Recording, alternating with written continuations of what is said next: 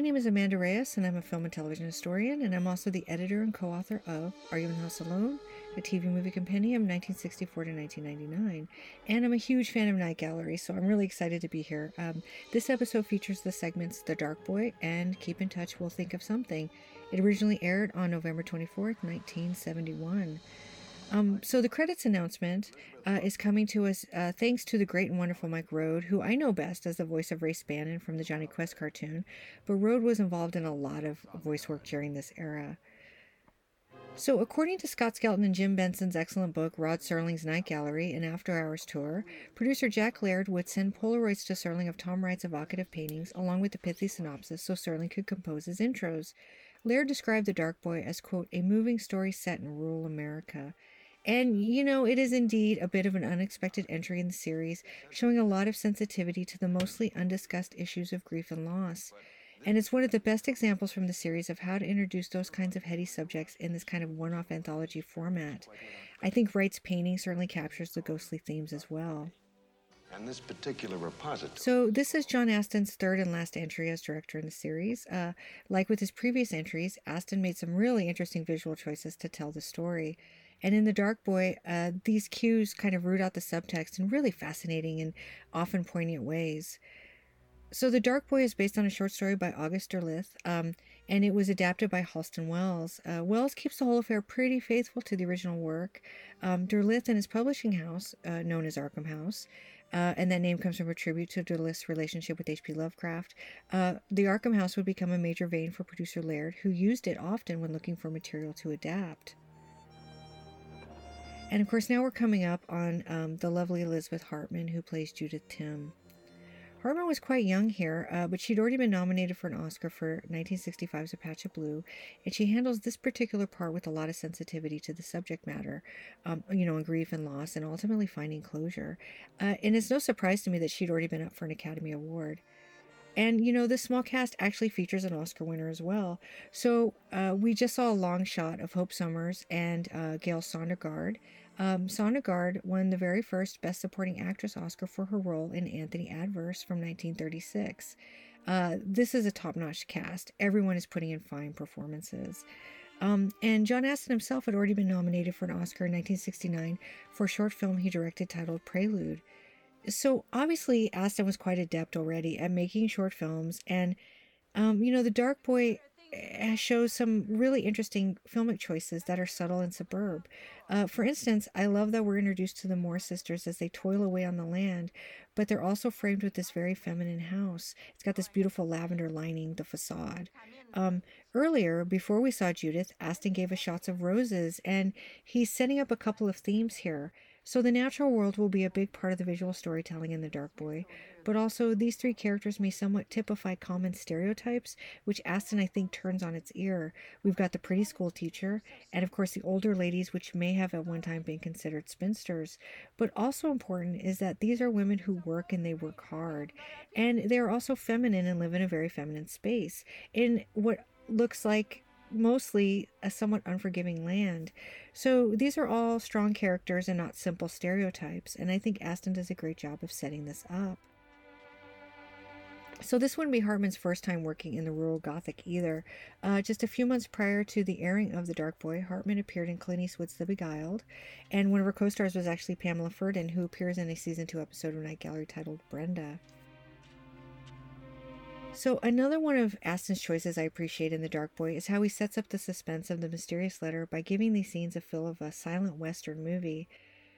Astin drives this concept home through the lack of verbal dialogue in this scene in particular, and the great piano player music that's emitting from Ed Sauter's really wonderful and somewhat divergent score. It's got this in it, but it also has some really swelling sounds. I'll point one out when we get to it. And they really project these great emotional components that we're about to walk into. And here we're coming up on something really interesting. So for me, the note, which we're going to see here, says "Don't come." It reminds me of dialogue cards, or what they call title cards, when those you used to see in silent films. And of course, silent films date back to the late 1800s, which is likely the era that Dark Boy takes place as well. And yet another interesting sort of old school filmic technique I think Aston employs is the use of the dissolve, which we just saw here. So Georgia Malaise was the first to try the dissolve in 1899, again, which fits in perfectly with the 18th century setting of The Dark Boy. And of course, then it was much more difficult. He accomplished this by closing the lens aperture, rewinding the film, and then reopening the aperture slowly to give a double exposure. It was a pretty popular mode of scene transitioning in the early days of film, but then other effects like the wipe took over, and the dissolve actually wasn't used as nearly as often in the 70s or 80s, so this feels like a deliberate choice on Aston's part. However, aside from taking cues from the era to aid in the visual choices, Aston is also using the dissolve to continually remind the audience of the natural world. Uses this shot here as a good example. As the Dark Boy progresses, you'll notice that scenes don't simply dissolve into one another. There will be a shot placed between the two scenes, and it might be of the moon or of birds or what we just saw of the sun.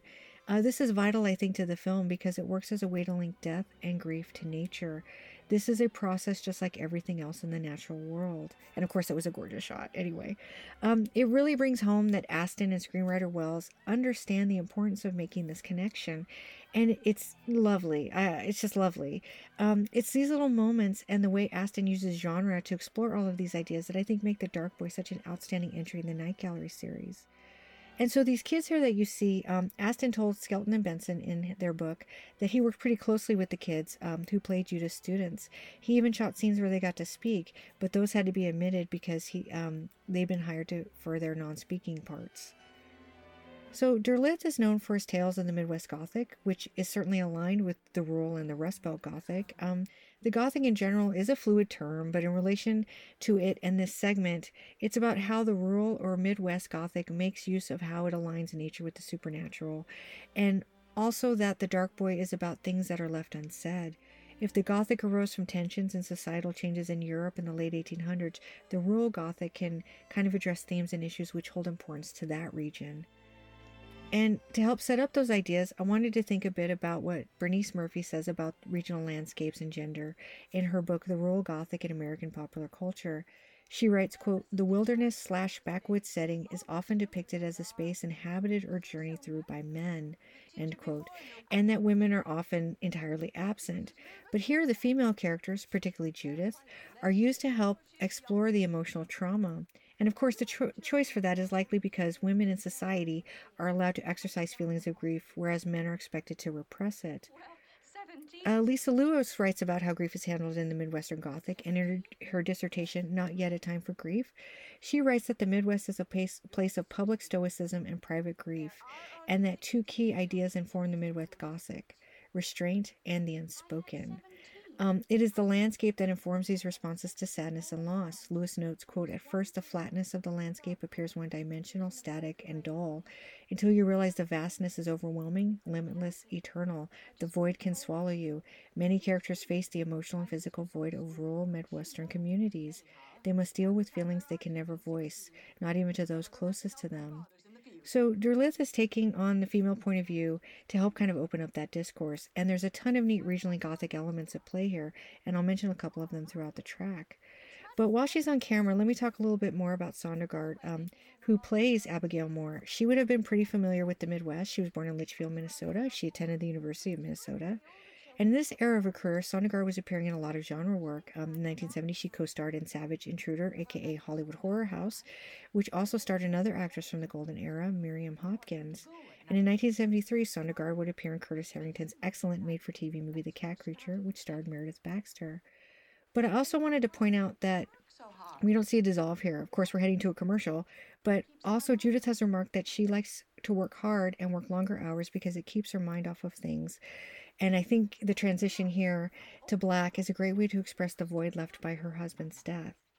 Albeit it's a bit unintentional, but I think it's really effective to watch it here. So one of the things I love most about The Dark Boy is how it feels like we're building into a more traditional ghost story, one that might have more visceral thrills, but it ends up becoming a really sweet and sad story about a man grieving the loss of a child. The creepy pastoral grave, moody lighting, and putting Judith alone in the schoolhouse at night would seem to be a recipe for a more conventional horror segment, and Aston and screenwriter Wells build it up this way so we can't really anticipate what's going to happen, right?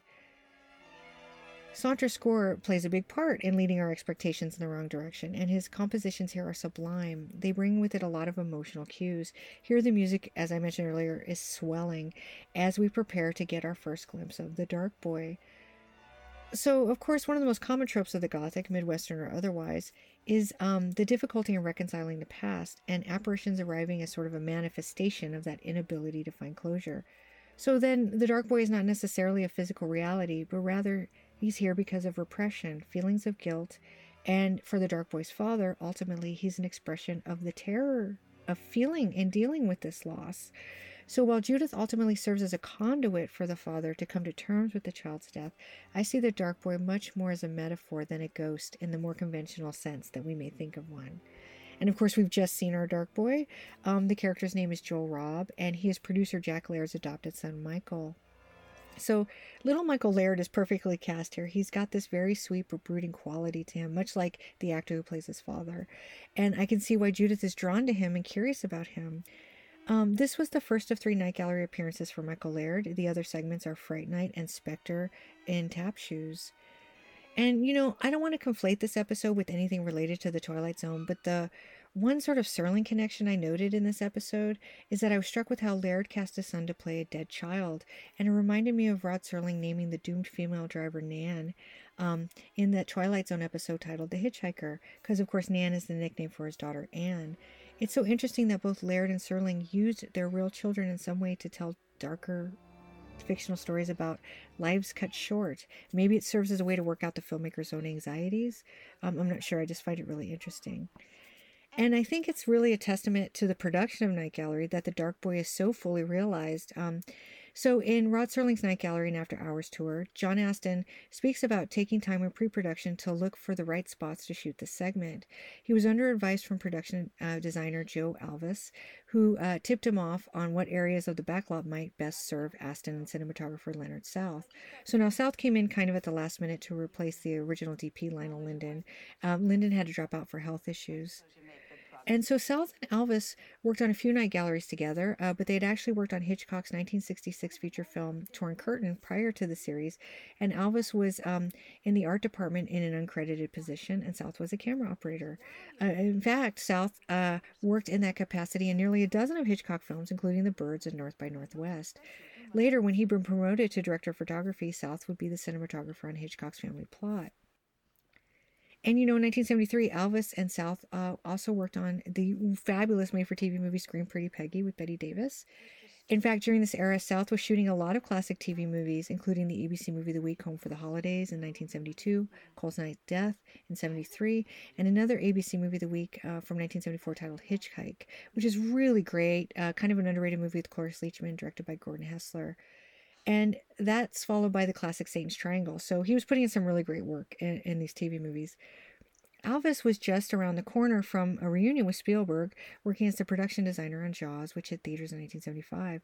And, well, that really took over our hearts and imaginations. One of my favorite films. But I wanted to get back in touch with the statement Astin made about pre-production. To the best of my knowledge, many of these programs are shot in a matter of days, so everything really does rely on pre-production and preparedness. And while The Dark Boy is told in a rather straightforward manner, Astin incorporates a lot of flourish into the proceedings to help it take on new meaning. So the visuals really help elevate the subtext, in a different way. Astin told Skelton and Benson that he had heard talk that this might be a good story to put up for Emmy nominations, but sadly nothing came of it, and that's really too bad because I think this episode is definitely worthy of greater and larger praise. And of course, here we're being introduced now to Tom Robb. The broodingly handsome Michael Basleon plays him. And so his parents were immigrants from Greece, but like Sondergaard, Basleon was born in the Midwest. It was Missouri, but he grew up in Chicago, and he would attend the University of Chicago taking speech classes to help with the stutter that he had as a child. The earliest mention I could find of acting work for him was in a 1949 theater production of Room Service. One of his castmates was William Daniels, who you might best know for Seen Elsewhere or Boy Meets World or the voice of Kit on Knight Rider. Basleon actually made his debut on Broadway in a production of Caligula. Later, in the late 60s, he appeared in a production of A Streetcar Named Desire, which also starred the great Beatrice Straight, and he was featured in a production of Wait Until Dark. He was an extremely diverse actor. He worked in everything from Shakespeare to musicals. But during this era, he was doing a lot of TV, and his first on screen appearance was in an episode of Naked City in 1961. Other shows he appeared in include Bracken's World, Here Come the Brides, and East Side, West Side. But he apparently struggled a little with the roles he'd been handed on TV, mostly in the 70s, because he began to work mostly as a heavy. However, in interviews, he said he enjoyed the work, and in 1978, he said that his favorite role on TV was in the Starsky and Hutch episode Deck Watch, where he plays a serial killer holding people hostage. He said he felt sorry for the character and was able to bring that to the role. And I think it's important to talk about what an amazing presence Baze Leon is here in the role of Tom Robb. That the character shows up halfway in a 30-minute segment and can evoke so many emotions is really a testament to his immense talent. And the character that he plays, Tom Robb, feels really faithful to the original short story by Derleth, who was an extremely prolific writer. And, it would be impossible to summarize his entire career here. And I'm not an expert on his writing, so I wouldn't want to do him a disservice by trying to incorporate every facet of his work into this track. But while Laird used Derleth's publishing house as a great source for material, only 3 of his short stories were adapted for the series. There was, of course, The Dark Boy, which we're watching, and also Lagoda's Heads and A House with Ghost. So those all got the Night Gallery treatment. Derleth actually died in July of 1971, and all of these adaptations appeared shortly after his passing. So, surprisingly, although he was published dozens upon dozens of times, and that's not a lie, only a handful of his works were ever adapted for anything else outside of a Night Gallery. His stories show up in some great classic anthology shows like Thriller and Lights Out, but most notably, it might be the 1967 theatrical adaptation of The Shuttered Room that he might best be remembered for. The Shuttered Room starred Oliver Reed, Carol Lindley, and Gig Young. It was directed by David Green, who's a filmmaker who worked predominantly in TV but did some great theatrical work too. The original book was actually born out of Derleth's relationship with H.P. Lovecraft. The two began as pen pals and then transitioned to friends and, of course, contemporaries.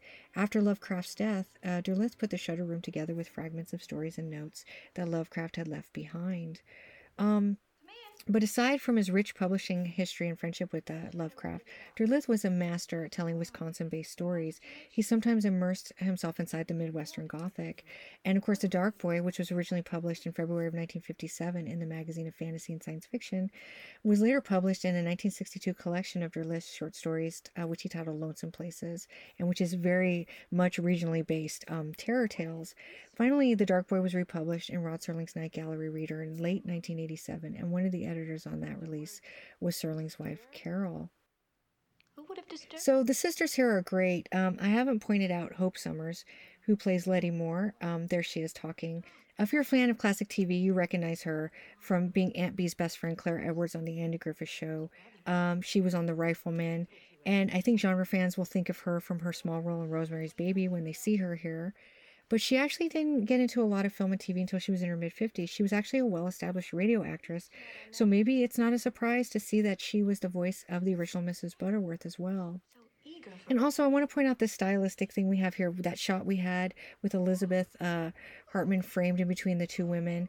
This is a great stylistic moment in this segment where Aston is highlighting the concept of doubling. We've got a couple of doubles here. We've got the two sisters, and we have Judith and Tom Robb, who are both grieving the loss of loved ones. Doubling in the Gothic serves different purposes. There's this general idea that mirroring opposites is a way to reflect both good and evil, but this mirroring effect can also be understood as the division of the self. Both Judith and Tom are struggling with their losses and can see in each other the things of which have been left unsaid, which is, of course, a big part of the regional Gothic. So I think, Halston Wells did a really good job, tapping into this natural world aspect. And I think he did it naturally, for lack of a better word, because he was very much into nature himself. In between attending Yale and literally writing hundreds of scripts for television, as well as the classic Western 3:10 to Yuma, Wells was an expert in dwarf evergreens, and he ran a nursery for the last 3 decades of his life. So Wells burst into the theater scene in 1935. He directed a Broadway production of Murder in the Cathedral. Later, he would go back to Yale to teach theater. But all of these things that he accomplished, gardening was something he held a deep fascination with, and raising evergreens became a part of his daily work schedule. In the 1970s, he was known to write from 9 a.m. to 1 p.m., and then he'd spend the rest of the afternoon in his garden. He said in an interview with Gertrude Dahlberg for the White Plains Journal News that it gave him, quote, the peace of mind in which ideas come drifting up out of the unconscious like trout rising to the surface of an evening pond, end quote. Wells even cut the sandstone that made the exteriors of his lavish home, which overlook his garden. In the same interview, he told Dahlberg that he enjoyed writing about worlds unknown and seemed fond of his work for Night Gallery. He said, I never met a werewolf or devil in person, but I've written several Night Gallery plays about them. It's a rather exhilarating to lose yourself in a werewolf or a devil, expand your personality. And so I think Wells was perfectly suited to adapt this pastoral ghost story. He would ultimately write a handful of episodes for Night Gallery. I think this one's probably my favorite. But I also want to talk about the scenes we just saw. So Tom Robb's other son, he's played by Stephen Lorang, he really captures the harshness of the land, but also the beauty of it, because he's got this gentle nature that we saw with the birds. And even though Tom is this gruff character, as we see here, I think the scenes with the son also express that there may be a gentleness to him as he raised this child, right? So this was Lorang's only on-screen credit. The character's name is Edward. But I also love how defiant Judith is here. Her lack of fear with the Moore sisters, the ghost, and Tom Robb really show her inner strength, and I think Hartman does a great job at that. But I want to talk about this scene in particular. So this is one of my favorite moments. The set design here is exquisite. We're looking at a tablecloth and dishes which bring a sort of quote-unquote feminine touch to Tom Robb's house. What I love so much about it is that it's a reminder to not just Tom, but also to the audience of the wife he lost. There is presence in her absence, and I feel a lot of compassion towards him. And I must say the chemistry between Judith and Tom is fabulous. I love these two together. So, in 2016, Lynette S. Moran attempted to unwind the ways in which grief and loss are displayed in men in film. Her paper is titled Men in Mourning, Depictions of Masculinity in Young and Older Widowers in Contemporary Films. So, of course, it's obviously about widowhood, but masculinity and grief is still kind of a new ground for research and study. Her work points out that grief is expected to follow a sort of general arrangement of emotions, which are expected to ultimately lead to recovery and to adapting to the loss. There is pressure to move forward in a timely manner, and veering away from that is not something recognized in our society. She notes that death is commonplace in popular media, but bereavement is not. Because of this, media kind of inadvertently has aided in defining the suppression of emotion. So when grief is depicted, it's shown in a few common ways, one of which is what Moran called isolated grief. While the men in these stories were shown as able to rebuild relationships destroyed after the death of their spouses, she notes that it appeared the characters were actually isolated because they possessed aggressive demeanors before the death of their wife, as though it was the wife that understood how to have a healthy relationship and not the husband.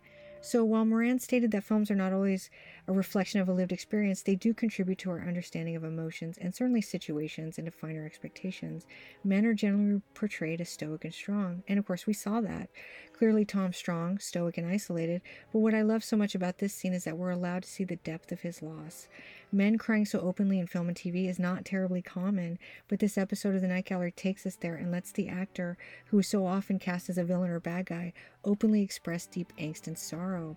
And this is a very extraordinary moment for television. And I think the portrayal of Tom Robb is all the more interesting to me because 1971 was also the year of the rural purge. Westerns and shows set in rural settings such as Paul Henning's productions Green Acres, The Beverly Hillbillies, and Petticoat Junction, and all the westerns like The Virginian and High Chaparral were incredibly popular in the 50s and 60s, but by the early 70s, the networks wanted to change the face of TV and focus more attention on urban set programming, and there was a huge upsurge in grittier cop shows in this decade. So shows like Petticoat Junction and Bonanza were actually still really popular and highly rated, but the networks, in a somewhat insulting move, wanted a more metropolitan demographic tuning into their shows, and so there was this huge sweep of cancellations. The big joke was, if it has a tree, cancel it. And westerns and the feel-good southern shows were wiped from the programming slates. Bonanza survived till 73, and I think Gunsmoke till 75, but most of these types of shows were gone by the time The Dark Boy made its debut on ABC. So Inevitably, the networks kind of shot themselves in the foot because television was soon oversaturated with cop shows. And then in September of 1972, The Waltons unexpectedly became one of the biggest shows on television. And it was obvious that the pastoral set programming was still very much in demand. So The Dark Boy is actually kind of a neat bridge between these two canceled, or all the canceled shows and the premiere of The Waltons. It was a heartfelt drama and something I think people were really connecting with. And the networks weren't recognizing that, which is unfortunate, but maybe not as uncommon as we would hope. And so, while I said this adaptation was fairly faithful to the original short story, the romance angle grew a bit in this version, and I am here for it.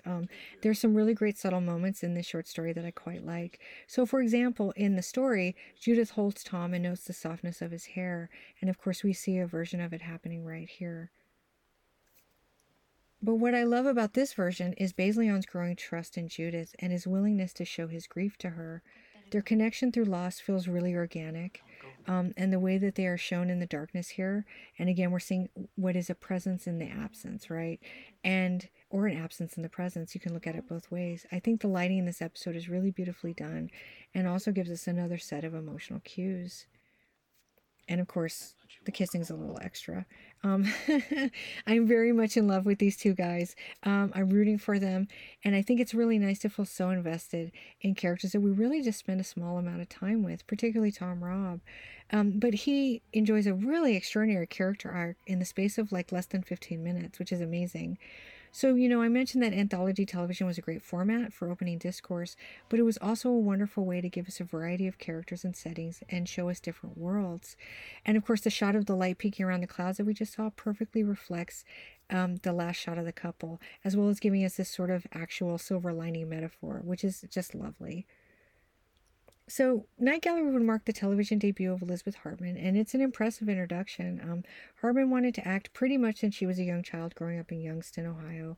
She started her acting career in high school when she got a job at the Youngstown Community Playhouse. She was actually cleaning up the theater, but that led her to a part in a production of Our Town, and she won the Ohio Actress of the Year award for her performance.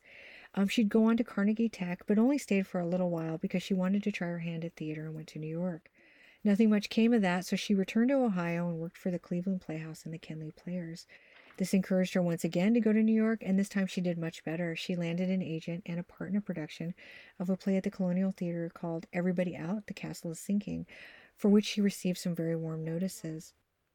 So there are conflicting reports about how she got cast in A Patch of Blue. Some newspapers said while in Everybody Out, The Castle is Sinking, a rep for MGM saw her and got her a contract. Others reported that before rehearsal started, she went out to LA to see what was going on there and landed an audition. Either way, she blew audiences away as the blind girl who falls in love with a black man. Sidney Poitier said she was an incredibly intuitive actress, and it would seem her career was set. Unfortunately, after a handful of roles for which she got a lot of praise, the big screen offers kind of trickled out, and she only did a handful of television appearances as well. Her last on-screen performance was as the voice of Mrs. Brisby in The Rats of Nim. So Hartman wasn't all that interested in television, and she said in an interview to promote A Patch of Blue, quote, "I don't think they'd satisfy me as an actress, but who knows? Someday I might be very glad to get a job in one of them." So, of course, that's her talking about television work. But overall, her on-screen career was brief but memorable. I think a highlight for the actress may have been appearing in Francis Ford Coppola's You're a Big Boy Now, because Julie Harris was the co-star and one of Hartman's favorite actresses.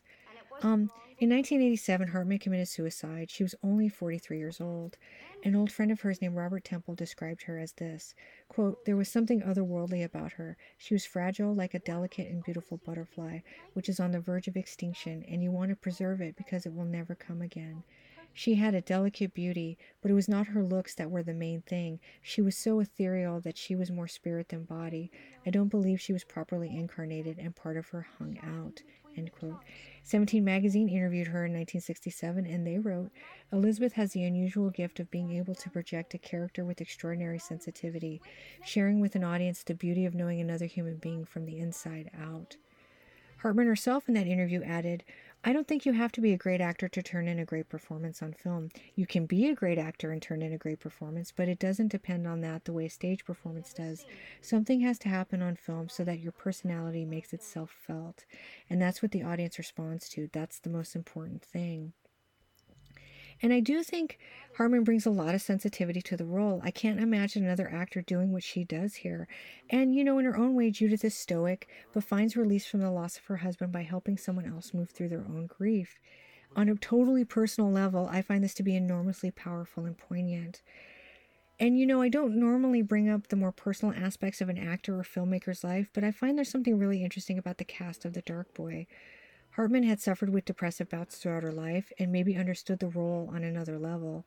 Although I don't know exactly when the story went into production, Sondergaard lost her husband in July of 1971, and her daughter had died in 1965. Even Derleth, who wrote the source material, had passed away the same year this was produced. And in interviews with Bazelon, I was struck with how reporters always noted that despite playing mostly villainous roles on television, he came across as quite gentle.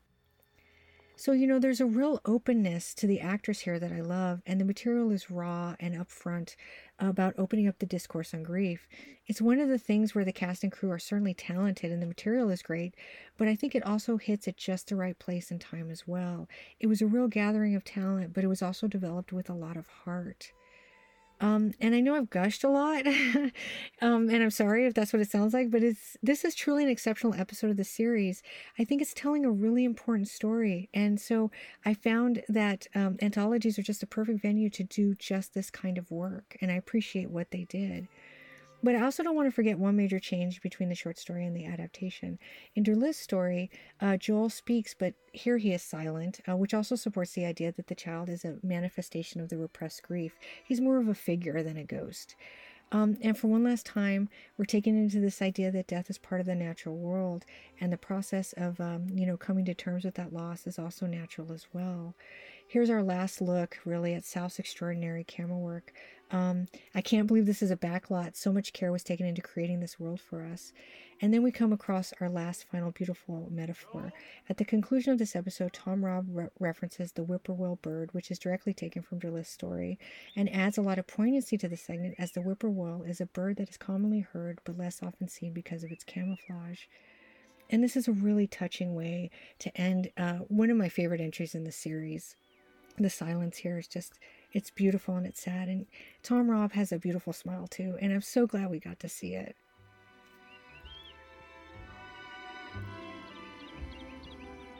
And then our last shot.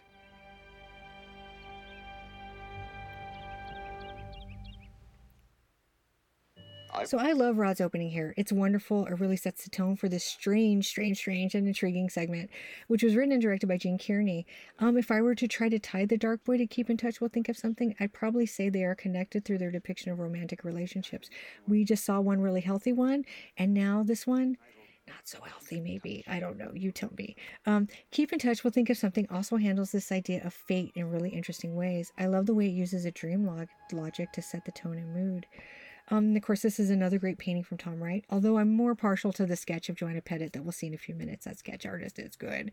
And of course, this is a gorgeous shot of the San Francisco Bridge. So this episode was shot by Lionel Linden, who sadly passed away a couple of months before this episode aired. But one of my favorite aspects of this segment is the staginess of it. So as compared to John Astin's approach on The Dark Boy, which features a lot of exterior shots and maybe takes a more lush approach, there's a lot about this segment that makes me feel like it could sit next to any contemporary police procedural and no one would be able to really tell the difference. Except it's quite different and looks are quite deceiving.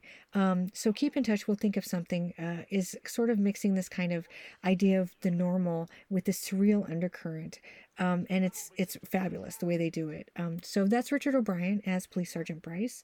O'Brien worked on both stage and screen, and boy, did it always feel like he was playing a cop. He even joked about it once in an interview. He said he played, quote, the 3 Ps, policemen, priests, and politicians. He began his career in the 1930s in North Dakota as a radio announcer and an amateur regional actor, and for a time he moved to Los Angeles and became a manager of Grauman's Chinese Theater while he was pursuing acting. But he racked up well over 200 credits, including parts in The Andromeda Strain, Looking for Mr. Goodbar, and television would really become a second home for him. And I'm not joking, he was in everything. He also joked that when he was recognized on the street, most people just assumed they knew him in real life and couldn't seem to figure out that he was an actor that they'd seen on TV. And with O'Brien, of course, is Alex Cord. This is Cord's only Night Gallery appearance. He plays Eric Sutton, the uber cool musician with an equally cool wardrobe, and it is a fabulous wardrobe. In real life, Cord was married to Joanna Pettit, who plays Claire Foster, and we'll see her here in a minute.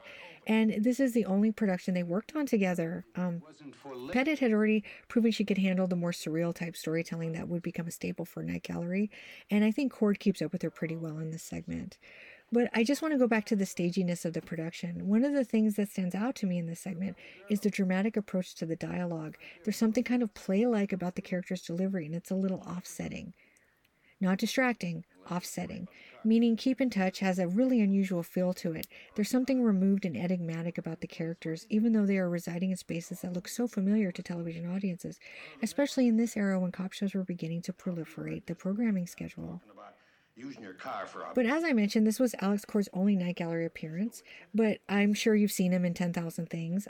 He was born in New York. His birth name was Alex Viespi Jr., and he moved to Wyoming when he was about 11 to recuperate after a bout with polio. He really loved ranch life, and when he was 16, he began working the rodeo circuit. So while doing that, he had to have an operation, and he began reading more, and it was here he discovered Shakespeare. So once back in New York as a young adult, he worked as a bricklayer, but never forgot how much he enjoyed those plays, and that led him to working with the Stratford, Connecticut Shakespearean Company. Then he was accepted into the Actors Studio, and he began working in off-Broadway productions. Episodics began to come his way. Cord appeared under his birth name VSP on shows like Naked City, East Side, West Side, Route 66. And with all the work coming, he changed his name to Cord, which was a tribute to a family he was friendly with while growing up. And the film roles also began to come in. He got a lot of attention for a role as a drug addict in 1965 in Synanon, a part originally meant for Paul Newman. That led him to a remake of Stagecoach, where he played John Wayne's role. And Stagecoach seemed like an easy fit since he had so much background, working in the rodeo circuit and working with horses. And while he never spurned that career, he did try to separate that world from his life as an actor. And Cord was a deep dive kind of actor. He really liked to immerse himself into the parts he played. When he played a paraplegic on East Side, West Side, he spent 2 months prepping for the role. But when he was first getting work, he said he didn't feel like he had the right to call himself an actor. And then he appeared in a London production of Doris Lessing's play titled Play with the Tiger. And he would say that was a real turning point for him. After a spate of movies early on in his career, Cord settled really nicely into television. You probably recognize him best, maybe, from the 80s action TV series Airwolf. But he did a lot of genre work. The year after his appearance in this Night Gallery, he appeared in The Dead or Alive, and in 1975, he starred in Into the Dam. He showed up in episodes of Monsters and Freddy's Nightmares, and he was so good in a really great 1987 Greene and Clark horror film titled The Uninvited, which I watch all the time. But one of his best genre moments came the same year he did this Night Gallery. Cord starred in a wonderful adaptation of Telltale Heart. It was a short film that played in theaters to qualify for an Academy Award nomination, but it seems to have been hampered by its low budget, and not much came of those screenings. The film was then made available for educational purposes. The director, who was an AFI student at the time, went on to direct Big Bad Mama, and he said Cord was an absolute pleasure to work with, which I loved.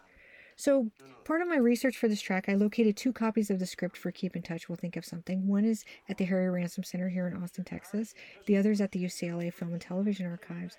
And I was able to gather that production for this segment of the Night Gallery began in the summer of 1971. But for whatever reason, it appears that the shoot was pushed back to June 1st from June 1st, to July 19th. But one of my favorite moments in the script is how Kearney writes out the word Louvre exactly the way Bryce pronounces it here, Louvre, Loover. And even I mispronounced the Louvre there, didn't I? One notable difference is that they dropped the word rape when Bryce tells Sutton that the woman he's looking for would have to have done more than just steal a car if they were to seriously look for her. The word attack replaces it. And then there's a slight change at the end, which I'll get to. So I love all the Joanna Pettit entries, but I think Keep in Touch makes really great, like a double feature with The House. They make the most of her ethereal presence in both episodes. So here's Mike Ribello on the right as the chauffeur, and Paul Trinka as the cop. So Ribella only had a handful of television credits, but you might know him best maybe for co-founding Charm Life Productions with his partner Frederick Hoffman in San Francisco. The two put in a series of plays in the park, noticeably Shakespeare productions. Ribello also directed a number of plays. But Paul Trinka was on, of course, Voyage to the Bottom of the Sea, and he actually had a fan club whose tagline was, "Don't be a finka, watch Paul Trinka." And I read that his old schoolmates lovingly referred to him as Fuzzy, so the mustache he has there seems to be pretty appropriate here. Doesn't make any sense to me at all. So But she fits. one thing about being a San Francisco-based actors is, although it seems Keep in Touch was shot on a backlot, they didn't just use San Francisco as the fictional backdrop. Both Rebello and O'Brien were San Francisco-based actors.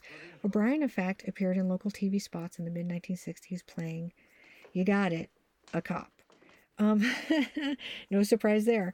So I've already talked a bit about Joanna Pettit on the season 1 track for The House, and so I don't want to go too much into that here because I don't want to repeat myself. But we're sort of at this era of her career where, like with Alex Cord, television will become a mainstay for her. And even if she's not starring in theatrical productions, she's getting some great roles in made-for-TV movies. In 1973, she'd appear in a pilot telefilm for Weekend Nun, which was directed by Night Gallery alum Jeannot Zwark. And of course, he directed her in the Night Gallery episode The Caterpillar. The year before, she starred in a TV movie titled Footsteps, which also featured Richard Crenna, an actor she would work again with in the 1980 theatrical The Evil. So she was really adept at genre, and in 1974 co-starred alongside George Kennedy in a rabid skunk in Gordon Hessler's great TV movie A Cry in the Wilderness. Now that film was actually one of the top 10 highest rated TV movies of the 1973-74 season, which is amazing, and it's a great movie. In 1973, she starred in another pilot telefilm titled Pioneer Women, which is a film she was really hoping would launch into a series because she felt there weren't enough female-led dramas on television at the time, and she was right. It is unfortunate, though, that she never really starred in a television series, but she has left behind numerous amazing performances. Her work in Night Gallery is stellar, and I think it really makes the most of her extraordinary talent. And, in interviews in the late 60s, after Cord had married Joanna Pettit, he told journalists that she had a creative drive that couldn't be kept down. And if it could, he wouldn't have married her. And the couple got married in 1968, and they stayed married until 1989. But I wanted to briefly talk about another relationship here. That is the one between Gene Kearney and Jack Laird. So Kearney would work with Laird throughout this production, but they'd also work together on Kojak and in a number of different capacities, writing and directing and all kinds of stuff.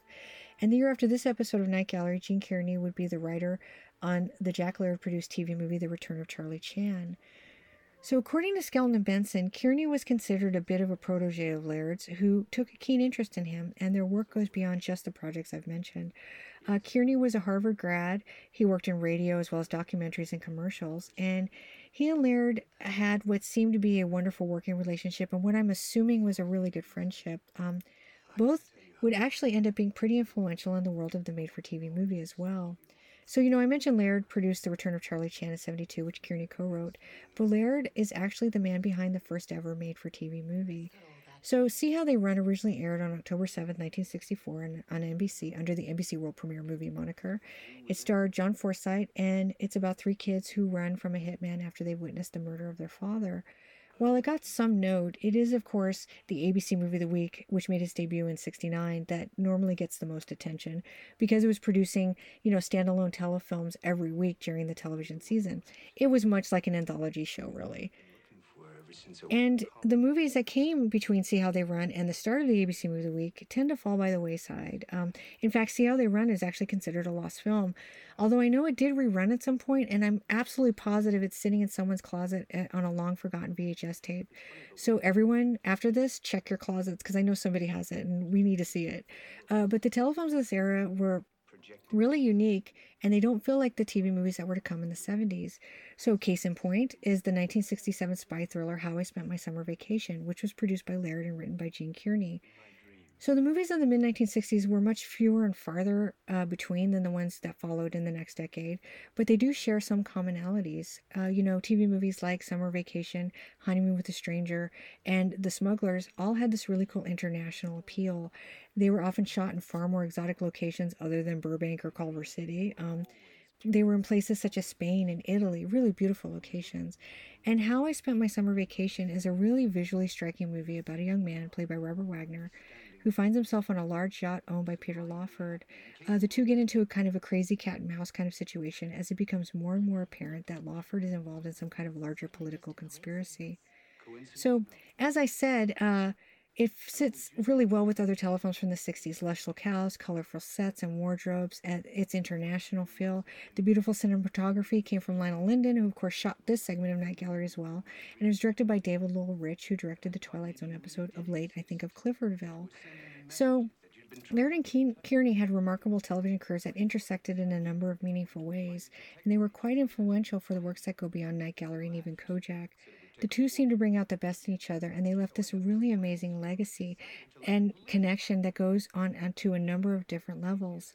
It's just a shame that while Kearney did write some great telefilms, including Crime Club in 1973, he didn't direct one. He has a great eye, and I would have been really interested to see what he's done with that format as a director.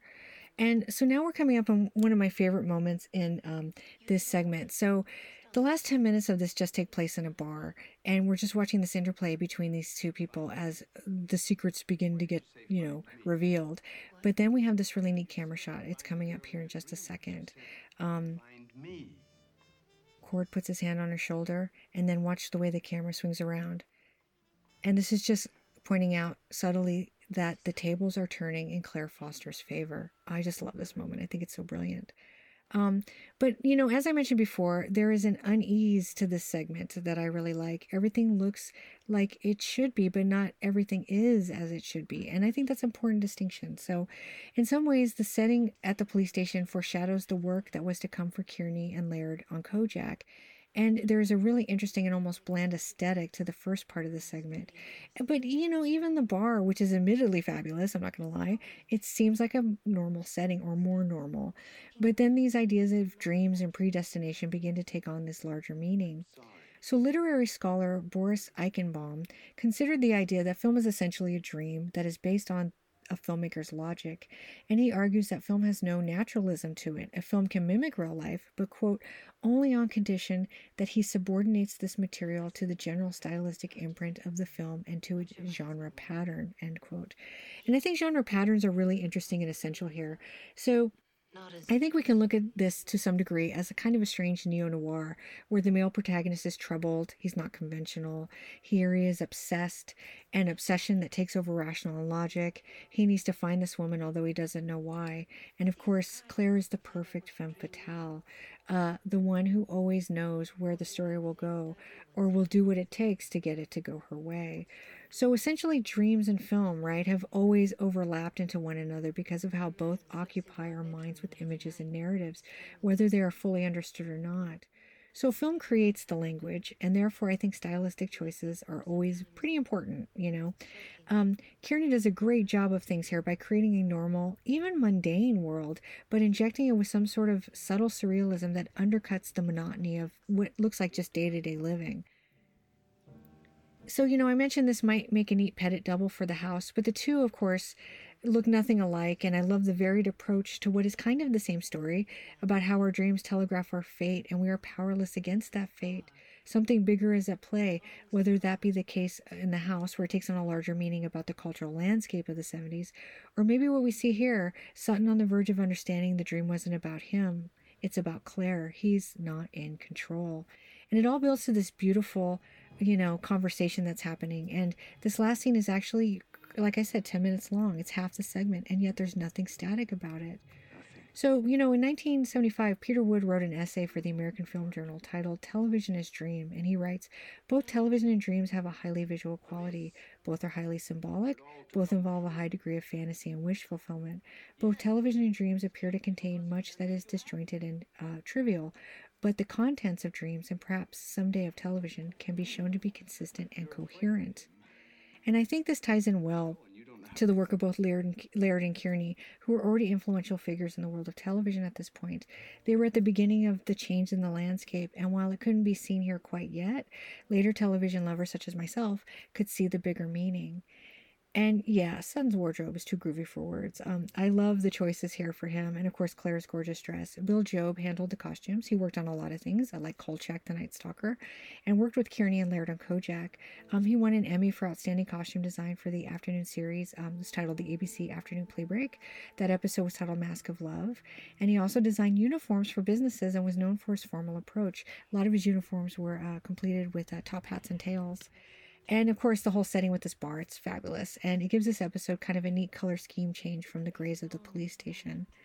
But finally, I wanted to point out a couple of minor changes Kearney makes to the script.